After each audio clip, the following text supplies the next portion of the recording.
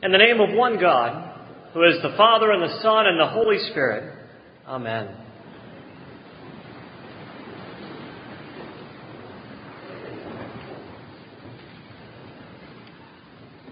I'm definitely a person that is enormously fortunate. I've been blessed in many ways, and one of the ways I enjoyed this weekend, I was able to officiate at the wedding of another family member, another nephew, and it was down at Lake Martin in Children's Harbor, in that quaint little chapel there on Lake Martin. And it was interesting because as we were gathered there, as I say, it's very small, very intimate, very quaint, but as we're gathered there, and I was enjoying the joy of officiating at the wedding of yet another nephew, I had opportunity to look out at all of the family gathered there as well, and to see different family members that I had officiated at their weddings as well, different nieces and nephews, and they really they've taken to heart that verse, and if it is God's will for the procreation of children and their nurture and knowledge of the Lord. One nephew has 5 kids, a niece has 3, 2 of the nieces are now pregnant, and as I say, officiating at the wedding of yet another nephew. And in addition to looking out and giving thanks for the fact that I've been able to be a part of that in their lives and the tremendous blessing that is there, I also looked out at the family gathered and remembered officiating at funerals, being with them at various difficult and trying and challenging times in their lives as well. The full spectrum, the heartbreaks and the sorrows, the joys and the blessings and just the entire human experience. And I share that with you because I hardly qualify as a wise elder by any stretch, but it gave me at least some small insight into John's epistle that we read from this morning.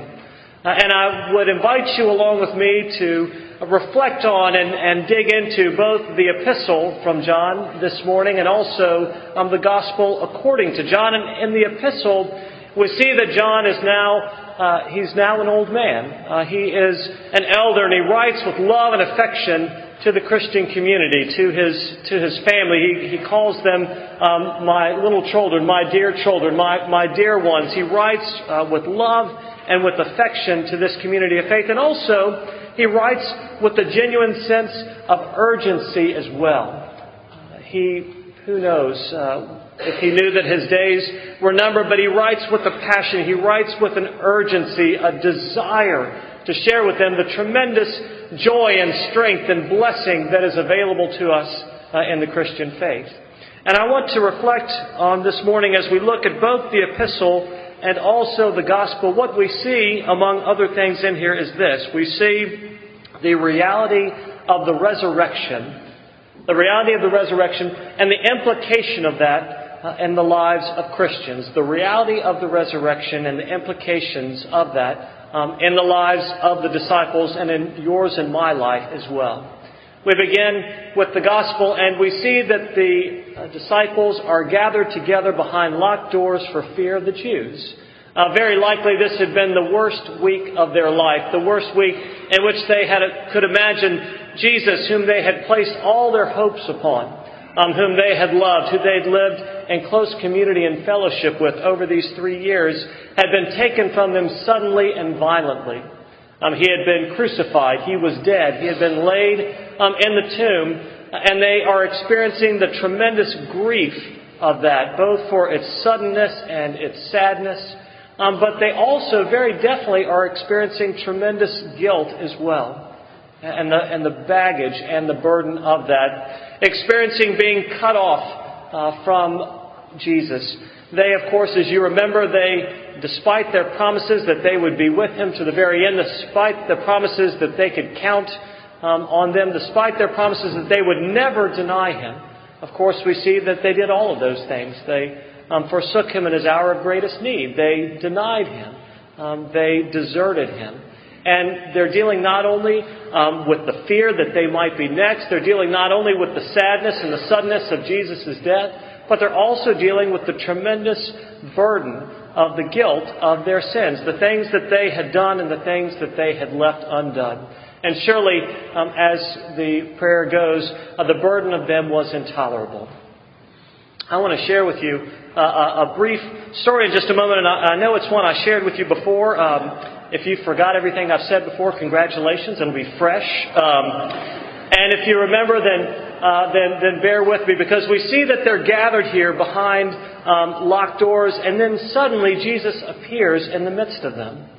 And they are absolutely overjoyed as Jesus appears to them, and he says those words, "Peace be with you." It was the summer between the freshman and sophomore year of college for me, and I had done so exceedingly well that first year. I was invited to attend summer school, so I stayed over in Charleston, which was not, of course, wasn't a bad place to be in the summer for starters, but also one of the great things about summer school at the Citadel, you got a little taste of what I'd heard was normal college life. You got to live off campus. You got to do all sorts of things. And so one of my teammates, David Aycock, and I, we went on a road trip down to Florida. Long story short, I crashed my car while I was down there and somehow managed to limp the car back to Charleston. But once it was back, it was done. And the car would not drive. Mom and Dad live in Atlanta, and interestingly, throughout the summer, tomorrow was always a better day to tell my father. I thought, you know what, Dad's got a lot on his plate. God love him. I'm going to let him know about this tomorrow. I went sort of to ridiculous lengths. I walked to school. I rode the bus. I rode my bike. But an interesting thing happened over the summer. As I say, I sort of continued putting off telling my father what had happened, what I had done, because I was afraid, because I felt guilty, because I was burdened with the baggage of that. And an interesting thing happened in this. It cut off my relationship with my father. I stopped calling him because I felt guilty. I distanced myself from him as a result of this burden, this baggage that I was carrying around with me, this guilt that I had. And Mom and Dad eventually they came to visit, and as you might imagine, one of Dad's questions was, "Son, where's your car?"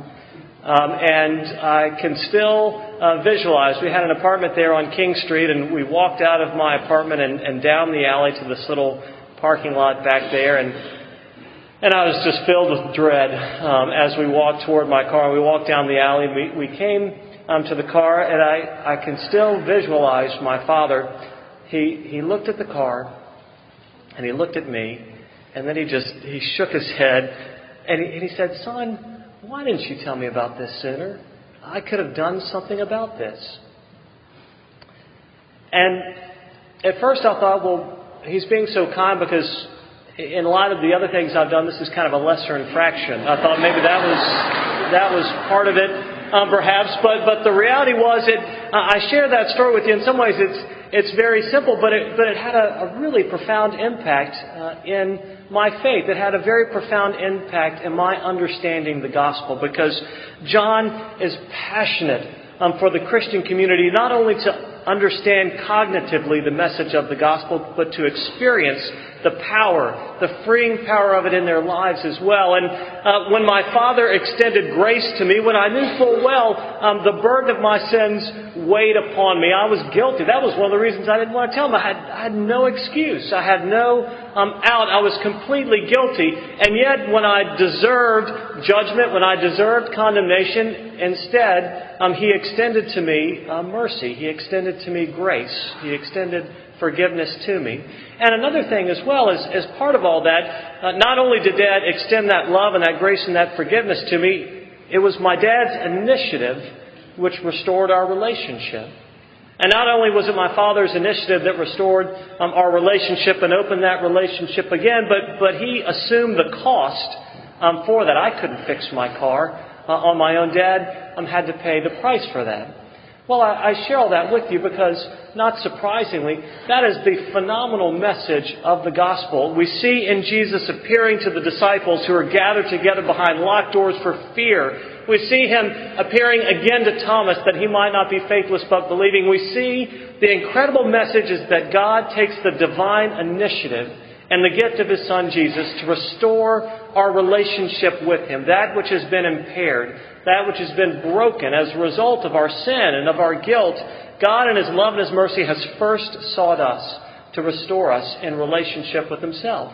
And through the cross, through His blood shed for us, which John mentions in his letter, we've been washed, we've been restored. God assumes the cost Himself, that you and I might be restored in relationship with Him. John is practically bursting at the seams as he writes to the Christian community. He says, I want you to know what we've experienced, what we've seen with our eyes, what we've touched with our hands, this amazing joy and grace and love of God made available to us. We want you to share with us in this fellowship. And he goes on, of course, toward the end of the portion which we read today to share those words which are included in our comfortable words, that amazing message that you and I, as people who live in a challenging and difficult and complicated world, in the midst of that, we can have the sure certainty of strength, of joy, of fellowship with our Heavenly Father, regardless of all of that which we experience in this life. The ultimate reality for us is one of hope. The ultimate reality for us is one of joy. It's not saying that challenges and complications and difficulties don't exist, but what it is saying is we know cognitively and we have the opportunity to experience as well that tremendous freeing good news of the gospel. And that God has come forth in His Son Jesus Christ to seek and to save sinners. That through His cross and through His resurrection, He's healed the breach which existed between us and our Heavenly Father. And He's opened to us the opportunity to be in relationship with Him and receive the fullness of all of His promises. The joy, the strength, the peace made available to you and to me right here, right now, today. John is desirous that they would know. I'm desirous that we would know as well that incredible good news of God's divine initiative and the reality that Jesus came into the world as a propitiation for our sins, as an expiation, as an atonement by all the various translations, that He's come forth into the world that we might be restored in relationship with God, that we might have joy and fellowship with Him and with one another. And it is that phenomenal good news which grounds and propels our life. And as we hear that this day, let us pray. Most gracious and ever-living God, we give you thanks that you have sought us in the gift of your Son, Jesus, and that through your cross and resurrection you've restored us to those who place their hope and their faith in you. Draw us to you now, we pray, that we might lay down our burdens, that we might be restored and made new by you, that we might find our hope and strength and certainty in you alone. And these things we ask in your name, Father, Son, and Holy Spirit. Amen.